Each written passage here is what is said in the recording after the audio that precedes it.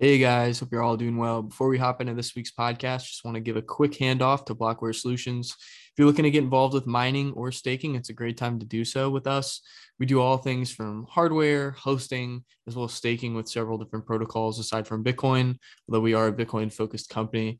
If you're looking to get involved with any of those things, you can contact us on the contact us page on the blockwaresolutions.com website, as well as email us at contact@blockwaresolutions.com. Hope you guys enjoy the podcast. I'll see you in a second. All right.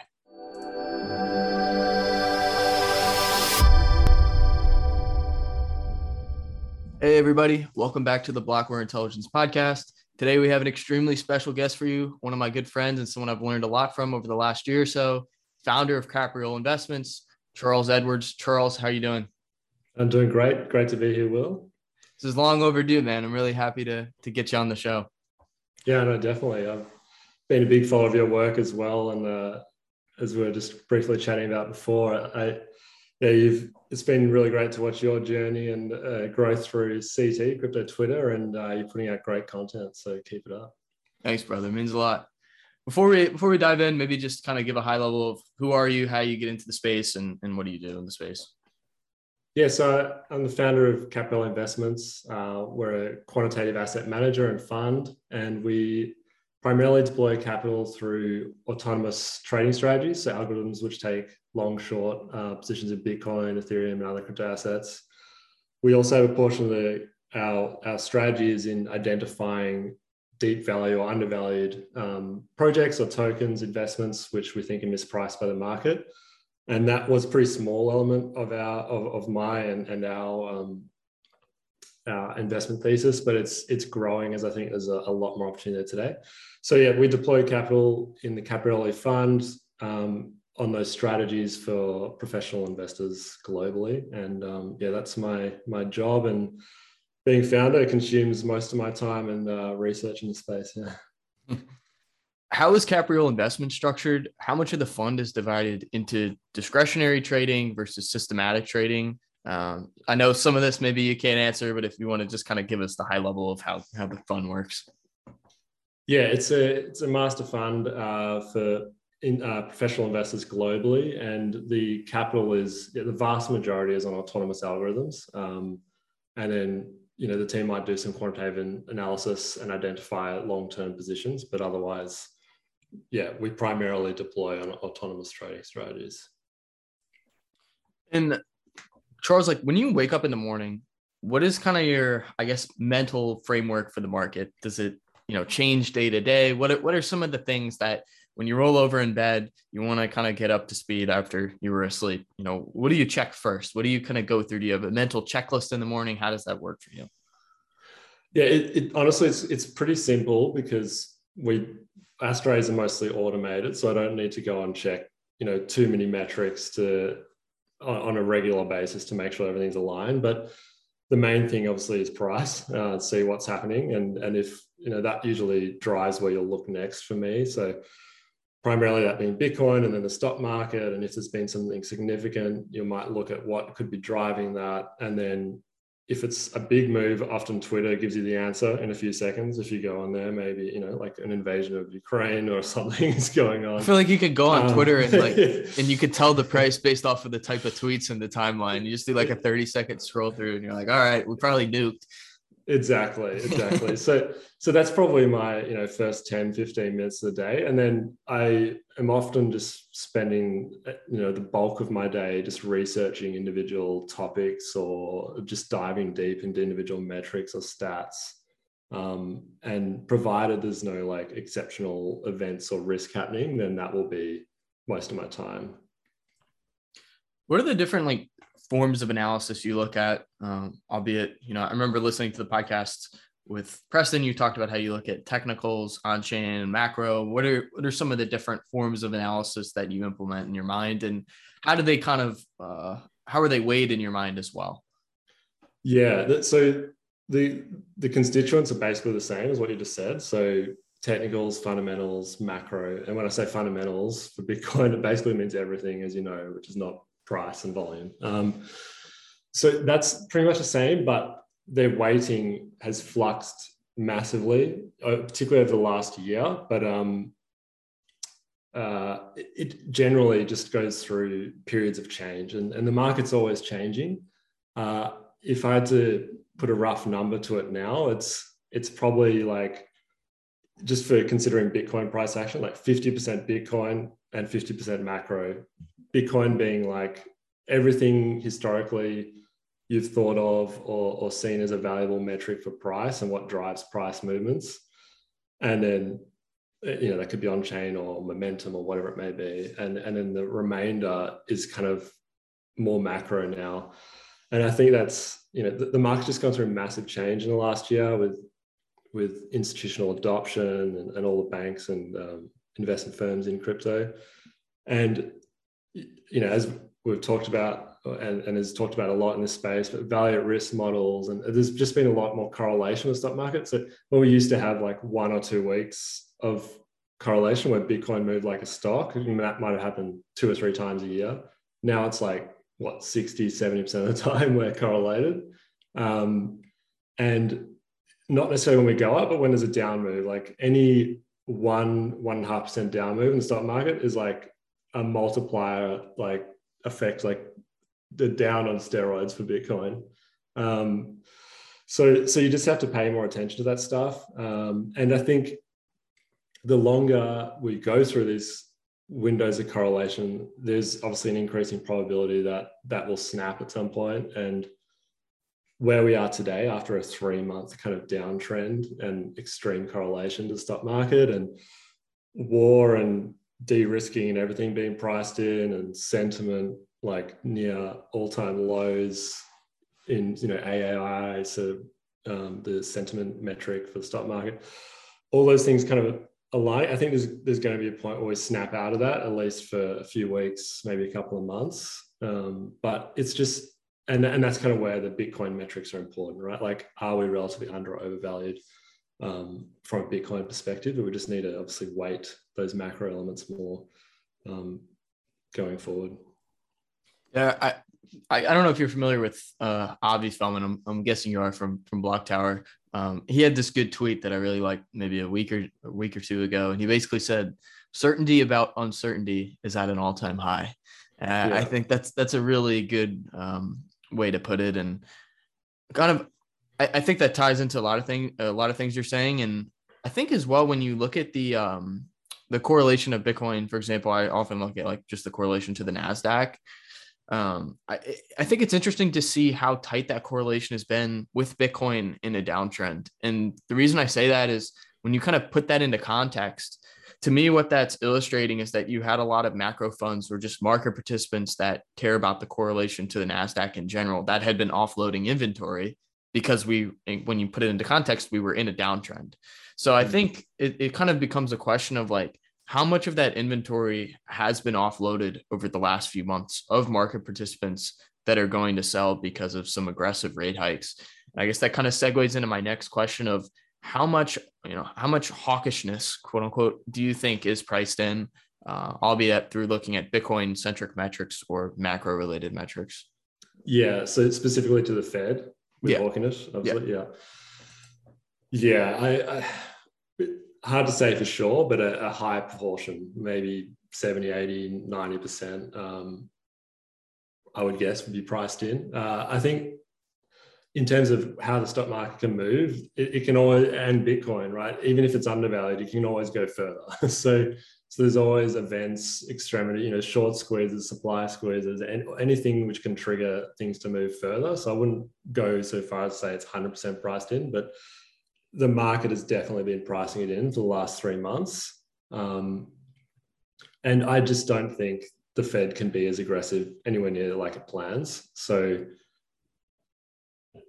yeah, there's a possibility that the next rate rise, which if it does happen in sort of March, pending more global geopolitical issues, I think it could be a buy the news event. It probably won't have much impact unless it's a major shock. I just don't see, unless they do rate rises in multiples of what was expected, I don't think it's going to have that much of an impact in the near term. The only thing that would change my mind there is if in sort of 9 months to a year and a half from now, if they just say, no, we're just going to continue doing these rate rises, I think that would be surprising, and probably the economy would be struggling at that point. And that could then start to cause damage. I just think that, just based on how Powell and the Fed has acted in the last few years, and how they made a bit of a mistake in 2018 with tightening, and I think they're probably going to give it a bit of more likely to ease into that latter sort of 1 year to 1.5 year, 2 years from now period. So I think most of that downside is probably priced in, but you have to adapt and see how strong they really do come, and how things, happen day to day, I guess. Do you think U.S. midterms play any role in that, as to when maybe we'll start to see easing again following the time? I know a lot of this is like extremely speculative at this point, but it seems like kind of they're in this situation where it's almost this binary situation where either they can combat inflation or they can continue to let assets run. And so they kind of have they're in this position where it's like they have to choose the better of two terrible choices. And it almost seems like, at least if they choose to tighten in the intermediate term, at least, obviously it's not a great option, but at least they're able to kind of maintain that control and have wiggle room to lower the rates back down. So do you think that's kind of like a accurate kind of high level of that? And as well, do you think like kind of the midterm, elections at the end of the year, do you think that may be kind of a turnkey point for when maybe we would start to see easing again in the future?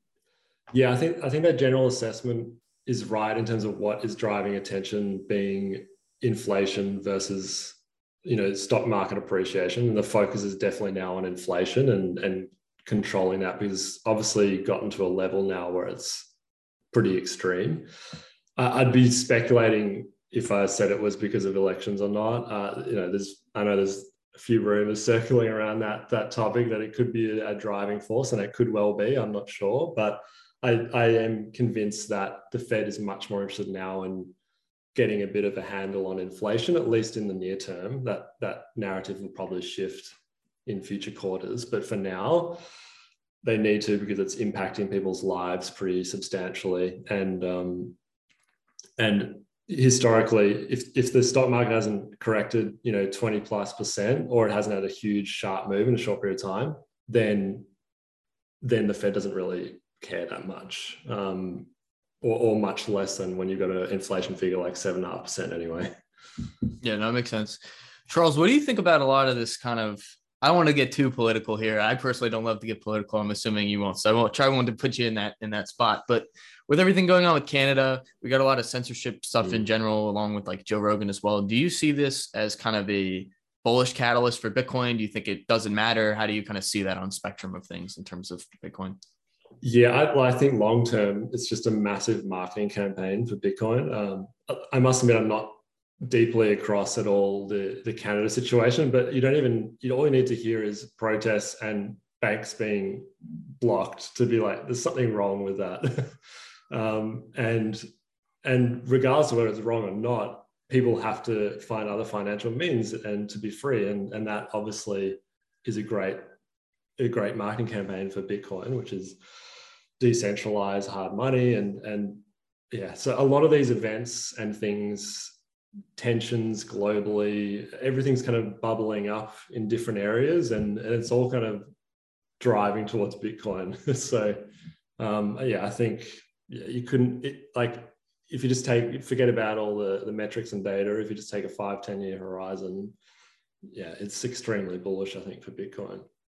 Yeah, that makes a lot of sense. And I completely agree with you. Like, I think yesterday or the day before, I basically had put a tweet out and said, like, remove your opinion about the truckers, right? Because like, I don't think any of us on Twitter are here to like press our political views on people, but when you just remove your opinion about them and just assess the situation for what it is, as you said, it's like people are getting their bank accounts frozen. They're going to have to find another way to store their wealth or store their value, however you want to phrase that. And so it's almost like kind of all roads lead to Bitcoin type of deal in this situation.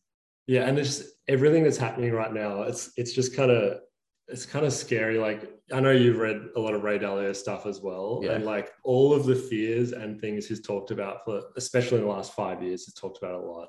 It's kind of all like playing out in the wrong direction. Yes. Russia invasion of Ukraine the other day, who knows how far it will go, but it's definitely a step in the wrong direction. It's very sad and concerning. And yeah, it just all plays into that end of bid deck cycle narrative and increasing probability of fiat currency failure and new currency adoption. So yeah, all of these things kind of fit into Bitcoin. Like sometimes I just think about what assets other than Bitcoin would you want to invest in, and it's hard to find anything comparable to Bitcoin. So yeah, totally. Like what else? Bullish. What else would you want to hold in a time of geopolitical uncertainty like this? Hard money that's not controlled by anybody, that you could take anywhere in the world in your brain. I mean, that's the one thing that I certainly would want to own, if anything. Yeah, exactly. It's miles ahead of anything else. Obviously, you can always find some deeply undervalued investment in some niche place, but from a macro perspective, it's hard to beat Bitcoin. What do you think about this Russia stuff? Obviously, it's terrible to see, and nobody wants war. But given the sanctions that are now being placed on them, I saw something. I don't know if this was in response to the sanctions, but there was some bill in Russia being passed to approve something around Bitcoin.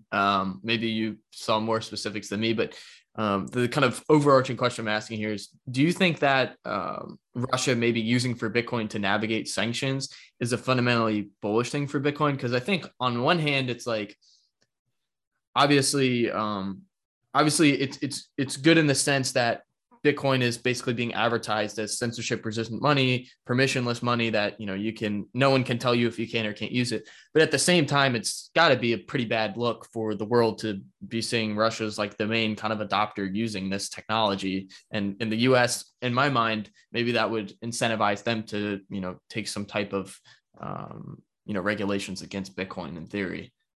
Yeah. So, disregarding all the political and cultural challenges of it, if you just look at the economic side, I think a week ago, Russia making these moves, legalizing or making a lot of progress with Bitcoin was really bullish. Now I'm not so sure, because if all major, first world countries are sanctioning Russia, and if Russia continues to invade, and if those sanctions basically extend to the extremity of potentially being cut off from SWIFT and money payments, in theory, if Russia was to circumvent that through cryptocurrencies, I think that would be a bad look from most other developed countries, and that could potentially slow down things in those countries to utilize Bitcoin. It's hard to say. You have to string together all these sequences of events to get to a conclusion where there's the probabilities of each one happening are small or hard to tell. So it remains to be seen how that develops. If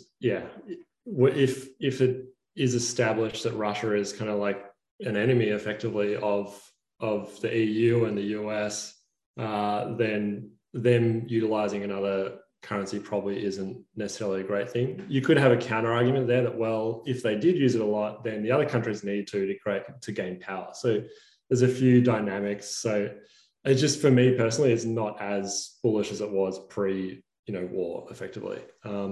That said, I still think Russia, even if they were to go full Bitcoin adoption, is like years away from that being significant. There's a chart going around Twitter the other day showing their balance of reserve currencies, and the US dollar was like 50% 5 or 10 years ago or more. And now it's like, I can't remember the number, but 10 or 20%. So it's significantly smaller. The yuan and other currencies have taken bigger positions. So for Bitcoin to become any kind of measure, tangible value of their reserve, it will probably take years in reality. Haven't they been buying gold for a while?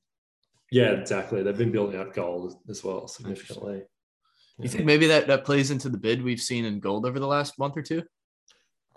Potentially. I think war in general is probably paying into that bid, and just the market uncertainties in general.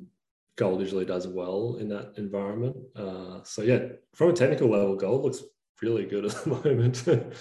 Be nice if Bitcoin would follow. Yeah, exactly. Yeah, I actually not taking any action off this, but I suspect that if there is a major breakout in gold, I think Bitcoin will probably maybe in the near term, maybe in a week or a month or 3 or whatever from now, I think that there will be some shift in correlation, because Bitcoin does usually cycle from correlation of stocks to gold. And I think we're probably due for a period of high correlation to gold. So it'll be interesting to see how that all unfolds in the coming months.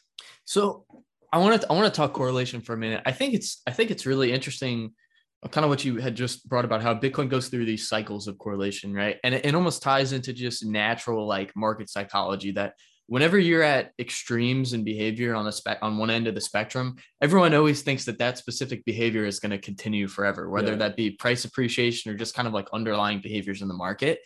And so, lately as you kind of talked about earlier, is that like over the last month or two, we've seen an extremely high correlation, like 0.96 when I do like the correlation coefficient on TradingView with the NASDAQ, at least. I'm sure it's something similar with the S&P. It almost seems like whenever we get to these extremities where everyone on crypto Twitter is talking about, you've got the 5-minute candles with the guy with this, the guy with the glasses like this.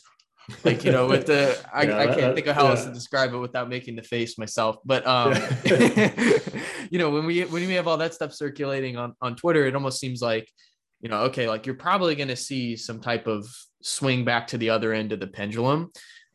So I guess question for you would be, what do you think about that correlation in the short term? And then also, what do you think about that correlation over the longer term? As the hyper kind of whatever we call it, hyper monetization or hyper adoption of Bitcoin occurs, what do you think that correlation will look like over time? Do you think it will increase or decrease with TradFi? Yeah, I totally agree with you. That pendulum is a great analogy. The market always moves from extreme to extreme in pretty much every metric, whether it be this or sentiment or over undervaluation of anything you can think of, and supply and demand in general. And once you have everyone focused on something, or once everyone's buying into something at your all-time highs, and all the in the near term at least, all the buyers that can buy have bought, it's just natural for price to move the other way, as an example. So yeah, correlation, I think, is similar, at least in the short term. So we've now had, as you say, 2 or 3 months extremely high correlation, which for Bitcoin is pretty rare. At least it doesn't usually last this long and as deep. So I think we are due in the, you can't put a time on it, but it's like a probability thing. The longer you're there, it's same with everything, funding rates, all those kind of things. The longer you're in an extremity, the higher the probability of a movement to the other direction. So I think that's right. That's probably, we're due for a bit of a counter move in correlations. And that's why I kind of noted on gold there as well. In the long term, over yearly plus horizons, I think those correlations are just going to increase, or at least stay comparable to where they are now, just because of the market players we have. And, being institutions, of course, whereas, rewind 2 years, all we had was traders and miners, really, and miners with the big players, and of course, a few OGs who had accumulated Bitcoin in the early days, but now it is institutional driven. Now Bitcoin's $1 trillion asset. It is, kind of a TradFi asset in a way now, or it's becoming that. So we can just expect a lot more periods of high correlation in the future. That makes a lot of sense. What do you think about the current derivative setup? I guess the kind of high level thing for me that I've been watching is just this. I look at like the aggregated, delta between spot and perps, and we've been in this prolonged period of spot premium for like 2 months. And like similar to what you said, whenever we are at one end of an extremity, it's almost like the longer we're in a regime and the more aggressive that regime is, whenever you revert out of it, the more aggressive that reversion is likely to be, is more likely to be. And so like when you look at like the premium, we've been in a consistent spot premium again for the last 2 months, but not only that, but it's gone more and more aggressive towards spot premium. So I don't know. That's the one thing I've been watching. Is there anything from a derivatives perspective over the last month or two that has kind of caught your eye that you've been paying attention to? Yeah, I look at that stuff too. And for Bitcoin, that duration is crazy. Well, we had something similar in June, July last year. It was 1 to 2 months of below normal funding or negative funding. But pre 2021, like if you had just 12 hours of that, you had like almost 99% chance of a huge green candle. Like it was like an alpha money making machine to counter trade that on the low time frame. Whereas now you can't, because it can extend for long periods of time. And I think that's a function again of Bitcoin maturing, Bitcoin becoming more efficient, and institutional adoption. People are using, delta arb strategies on this stuff. They're hedging with it. It could be used in, ETF strategies. Also, there's so many different possibilities of how this is being used. Whereas, again, like I said, rewind 2 years, the only people using derivatives were traders, which were speculating. So it was like a raw metric of speculation, which you can counter trade, obviously. Whereas today it's so much more in that signal. So there's a lot of noise in the signal. It's less useful. That said, I still think any extended period of one extreme to the other, like I said, results in a pendulum, or a high probability of a pendulum switch. It's hard to time exactly when that will be. There's usually some kind of trigger event, whether it be a short squeeze, whether it be a company or a country announcing they've got Bitcoin, whether it be some other macro event, which will just trigger a spike, and then that just cascades everything again to the other direction. So I think we're in a very extended decline period where you just basically need a spark to light this thing, and we're going to get some serious movements. But yeah, the funding, I think, or perp premiums, perp spot difference, similar metric, and it's useful. It's just significantly less useful than it was 2 years ago. But yeah, that's part of the changing market, right? All these metrics, especially the more popular and known they become, like on Twitter, everyone talks about this stuff all the time now. Whereas if you go back a year and a half, there were only some really in the know traders which were publicly sharing this stuff. Whereas now it's like common knowledge. So all these factors align such that it's just not as useful as it once was. Yeah, that makes a lot of sense. I kind of want to talk on-chain a bit. So I know in the podcast you did with Preston, you explained hash ribbons as well as the energy value. So I'll let people listen to that. I don't want to have you repeat yourself, but for the supply delta, this is a new metric you came up with recently. Kind of explain to people, how is this calculated? What kind of spawned the idea for this, and what's kind of the methodology behind it?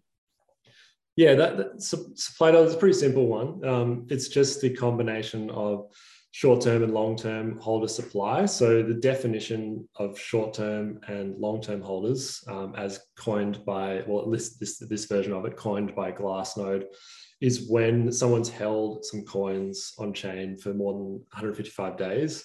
And if they've held it that long, there's a higher probability that they're in a separate class of investor, and they're probably going to hold it into the long term, and they're the long-term holders.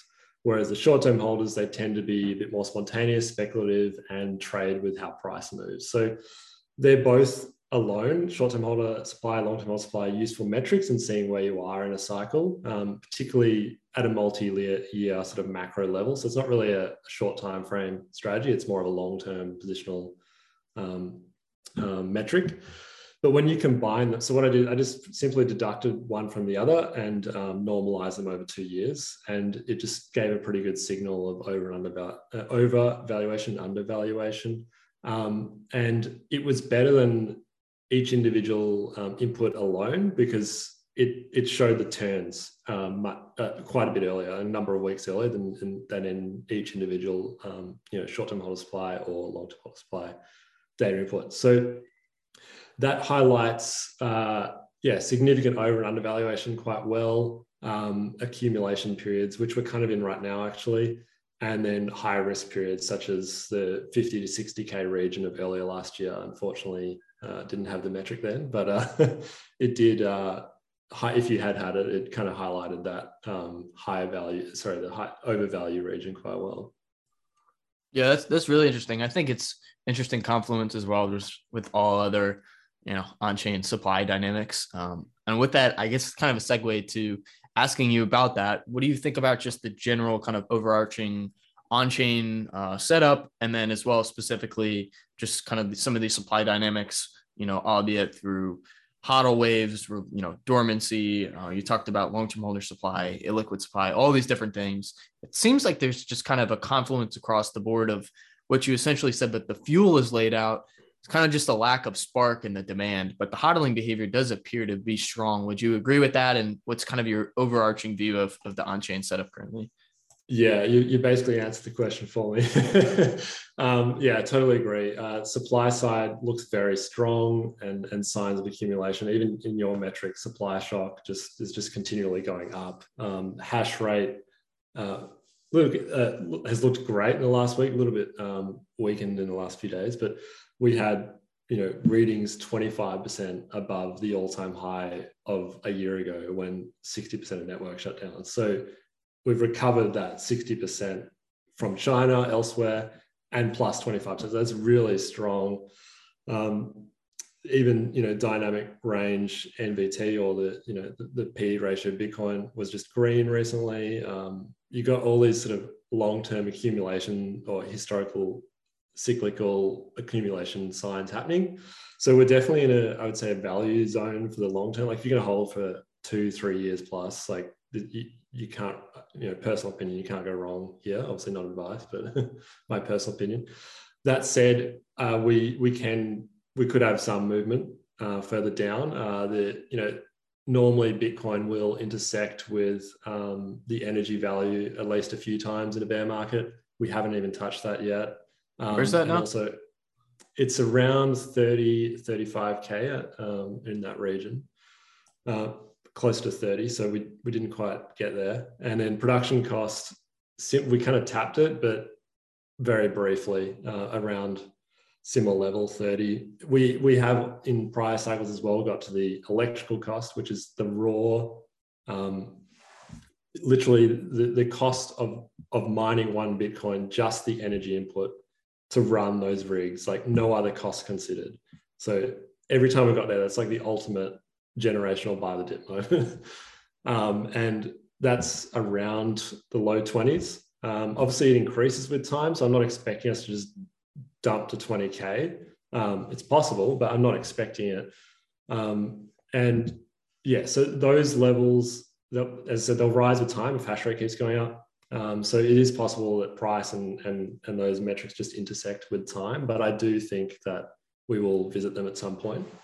So if you are very patient, you could wait for something like that perhaps. But otherwise, yeah, pretty much everything supply-wise is reading as undervalued, but we are missing that spark from the demand side in particular. And I think it's going to be triggered by either a short squeeze in the coming days, weeks, a month. Maybe it's even starting now, but in the coming future, or any kind of announcement event, which could spawn new demand. Makes a lot of sense. I think kind of the high level is that, like, from a broader sense, kind of like an investor with like a 6-9 month time horizon, I think the asymmetry is definitely positioned to the upside versus the downside. I mean, you had talked about the energy value, production cost. I mean, there's confluence there as well with like realized price, as well as like long-term holder, realized price, delta price. A lot of these things, the 200 week, a lot of these things are kind of in that same area. And by the time, if we did theoretically go down there, they probably would be in the upper 20s as kind of a worst case scenario type of deal. But yeah, I mean, I think maybe if you're a short-term trader, maybe you hold off. I don't know. But I think the way I'm personally approaching this and kind of advising my friends and family to approach this is, I think in a broader sense, what the potential downside is over the next 6-9 months versus the potential upside, it's drastically skewed, in my opinion, to the upside. But of course, not a financial advice.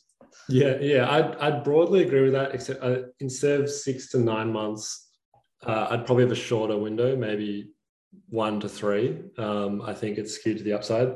Then I just kind of want to see where things are at, because these, as you know, these metrics can change quickly day to day. But yeah, I think, basically agree. It's skewed to the upside for sure. It's definitely in a value zone. It's just not like deep extreme value. And one thing we know from Bitcoin is that it fluctuates from massive extremities. Like it will shock everyone. So while people are like, oh, it's crazy that you think Bitcoin might go to 20K. I don't necessarily think that, but I just know that if there's one thing Bitcoin will do, it'll surprise people. I don't think we'll ever get below 20 though. I just don't, like, some people talk about 14K and that 20K is not strong enough support. I don't think we're ever going to see the teens again. I think you'd have to be kind of fundamentally concerned about Bitcoin as an asset at that point, to be honest. Yeah. All of these, like, we're already in the value zone from these metrics, and the floors, which for me is the electrical cost, is already above that. So I just don't think it's even possible. But things can change. Like if another country bans mining and things start plummeting and hash rates go down a lot, obviously my view will change. But given the data we have today, it's just extremely unlikely. That makes a lot of sense. I think you framed it well. The data could change over a couple month period. So definitely, I guess, dynamic opinion on that. I like the way you answered that. One thing you mentioned about kind of the potential sparks, you kind of briefly answered this, but what do you think some of the potential catalysts could be over the next year or so? I know even that's kind of a long time horizon to kind of predict some of these things. And obviously, the biggest catalysts are the ones you're not really expecting, but what are some of these things that you have in the back of your mind that could potentially kind of ignite that fuel that we have laid out? Yeah. Like I said, the biggest ones are the ones you don't expect, and they're the ones which have the biggest impact. So like even Russia invading Ukraine, I would not have, I thought, sanity would hopefully prevail, and I would not have seen that coming even 2 months ago. So yeah, who knows what will pop up, but I think things are definitely skewed to the upside for the potential there of these catalysts. And it's, any company in the S&P 500 announcing it on their balance sheet, or any country announcing they're adopting it as legal tender, kind of like El Salvador. And we've just seen how amazing that has been for El Salvador. Their GDP was up like double digits, first time ever since they adopted Bitcoin. And now obviously that's driven by extrinsic factors to that, but that was like a huge marketing campaign for their country and all the possibilities there. So obviously, like, economically, great decision that they did that. And I think other countries are definitely going to follow on that. We're seeing so many, like every day almost, you log on to Twitter and it's like, this country is legalized on their stock exchange, or this country's got a bill for it, or like, there's so many I can't even keep track anymore. It used to be like, you might get one a quarter or something, but oh wow, but now it's like daily, there's something happening. So I think we're so close to one of those announcements happening, and depending on the size of the company or country which makes that announcement, will impact will have a relatively weighted impact. So I think there's going to be another country this year probably, because you can't avoid how good it's been for El Salvador, and just given macroeconomic factors broadly. And I think there'll probably be a couple of companies in the S&P 500 announce something similar, which I've said a few times, but I think there are a lot already accumulating. They just haven't said they're doing it. And then going forward beyond 1 year, I think any G20 country, that's going to be the step change event. I think any G20 country says they've got Bitcoin in their balance sheet publicly, that's just going to cause like mass hysteria to get Bitcoin from just people, but also other countries, because they'll just have to have it at that point to be relevant in global economics and finance and to hedge their bets. So that is going to be a massive multiplier when that happens. Probably not this year, but could be, you never know. But within the coming years, I think it's going to happen, and that'll be massive. Yeah. Do you think the El Salvador bond could potentially be a catalyst, especially if it gets oversubscribed? And do you think it gets oversubscribed? Good question. I saw something the other day. I think it was, I can't remember the details of it, but it looks like it was going quite well for them. I don't think so in terms of like major, G20 type level countries, but its success, I think, will definitely, again, along with its GDP growth and everything it's seeing, will help promote that decision in other countries, smaller countries in particular. And once you've got 2 or 3 of those, it just continues to cascade and until more and more do the same. So it's hard to like, even if you weight any individual country of doing this as like 1% or less, it's like you add all these probabilities together, and the probability of happening is like almost a certainty. And then that, what the impact will have on price and how adoption will accelerate from that, it's just hugely skewed to the upside. It's like massive R&R of this happening. Yeah, it makes sense. I do wonder as well, will it be some type of MicroStrategy type deal where, they basically openly announced that they're going to be buying 500 mil of BTC. So like, do you see another 500 mil of capital just front running that, Yeah, that will be huge, I think.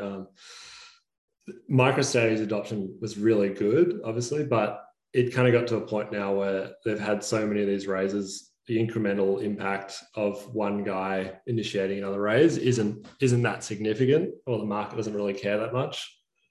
And I've kind of been saying that since early to mid last year.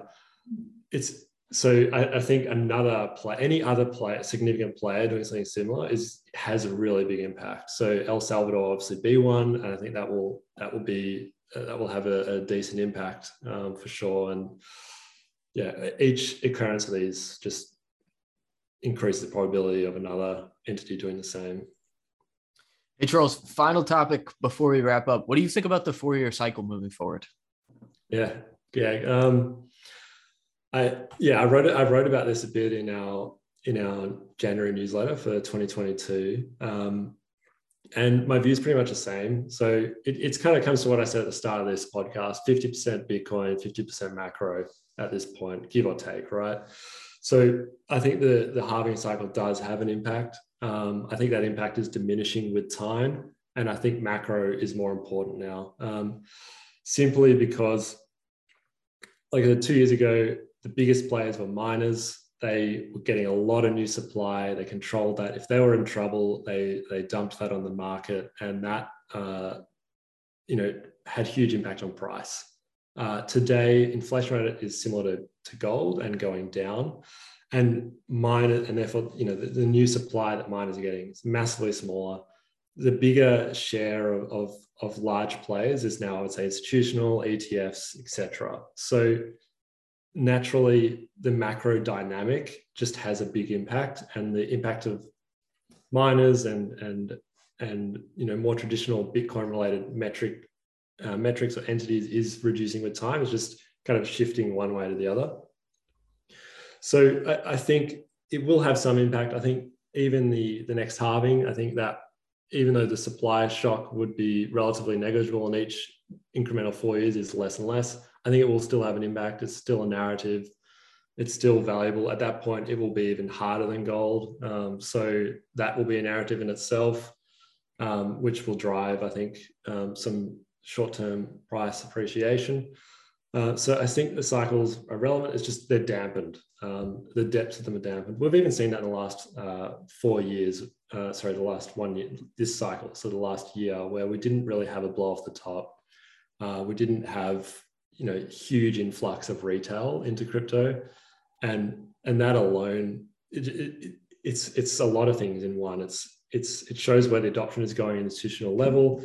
It shows that we just didn't get that relative level overvaluation, so we're not as likely to get as deep a correction. It shows the market's a bit more efficient now than it was. It just moves very differently. So yeah, I think the cycle is relevant. If you have to weight it in any kind of formula or model, its weight is maybe half what it was 2 years ago, and you can probably halve the weight of the cycle every 4 years going forward, or something along those lines. It's just diminishing. Yeah, that makes a lot of sense. I think one really interesting analogy from the halvings was from Willie, and he basically now, it's like you're in a bathtub and you push the water and it sends an impulse and it causes a shock in the water, ripple effect in the water. It's like the larger the pool of water, that same effect doesn't have as much impact on the overall. It has some, right? But it doesn't, in 2013, exactly. You're cutting the supply in half and you have this massive effect. Yeah. I think that makes a lot of sense. And I pretty much share your exact thoughts as well. I don't have anything to add on. So Cool, man. Well, hey, look, I really appreciate you coming on. This was an awesome conversation. We went into way more than I even had written down to go into. So, man, love talking to you. Before we wrap up, I just want to give you a quick plug for your newsletter, because for anyone listening, Charles has an excellent newsletter, as well as your fun website or your Twitter, whatever else you want to plug in. Yeah, thanks, Will. It's been great, and always a pleasure to talk markets. So yeah, you can check out caprioli.com, and we have our monthly newsletter there, or you can, I'm pretty active on Twitter. It's at caprioli.io. Appreciate the time, Charles. Take it easy. Talk to you soon. See you later.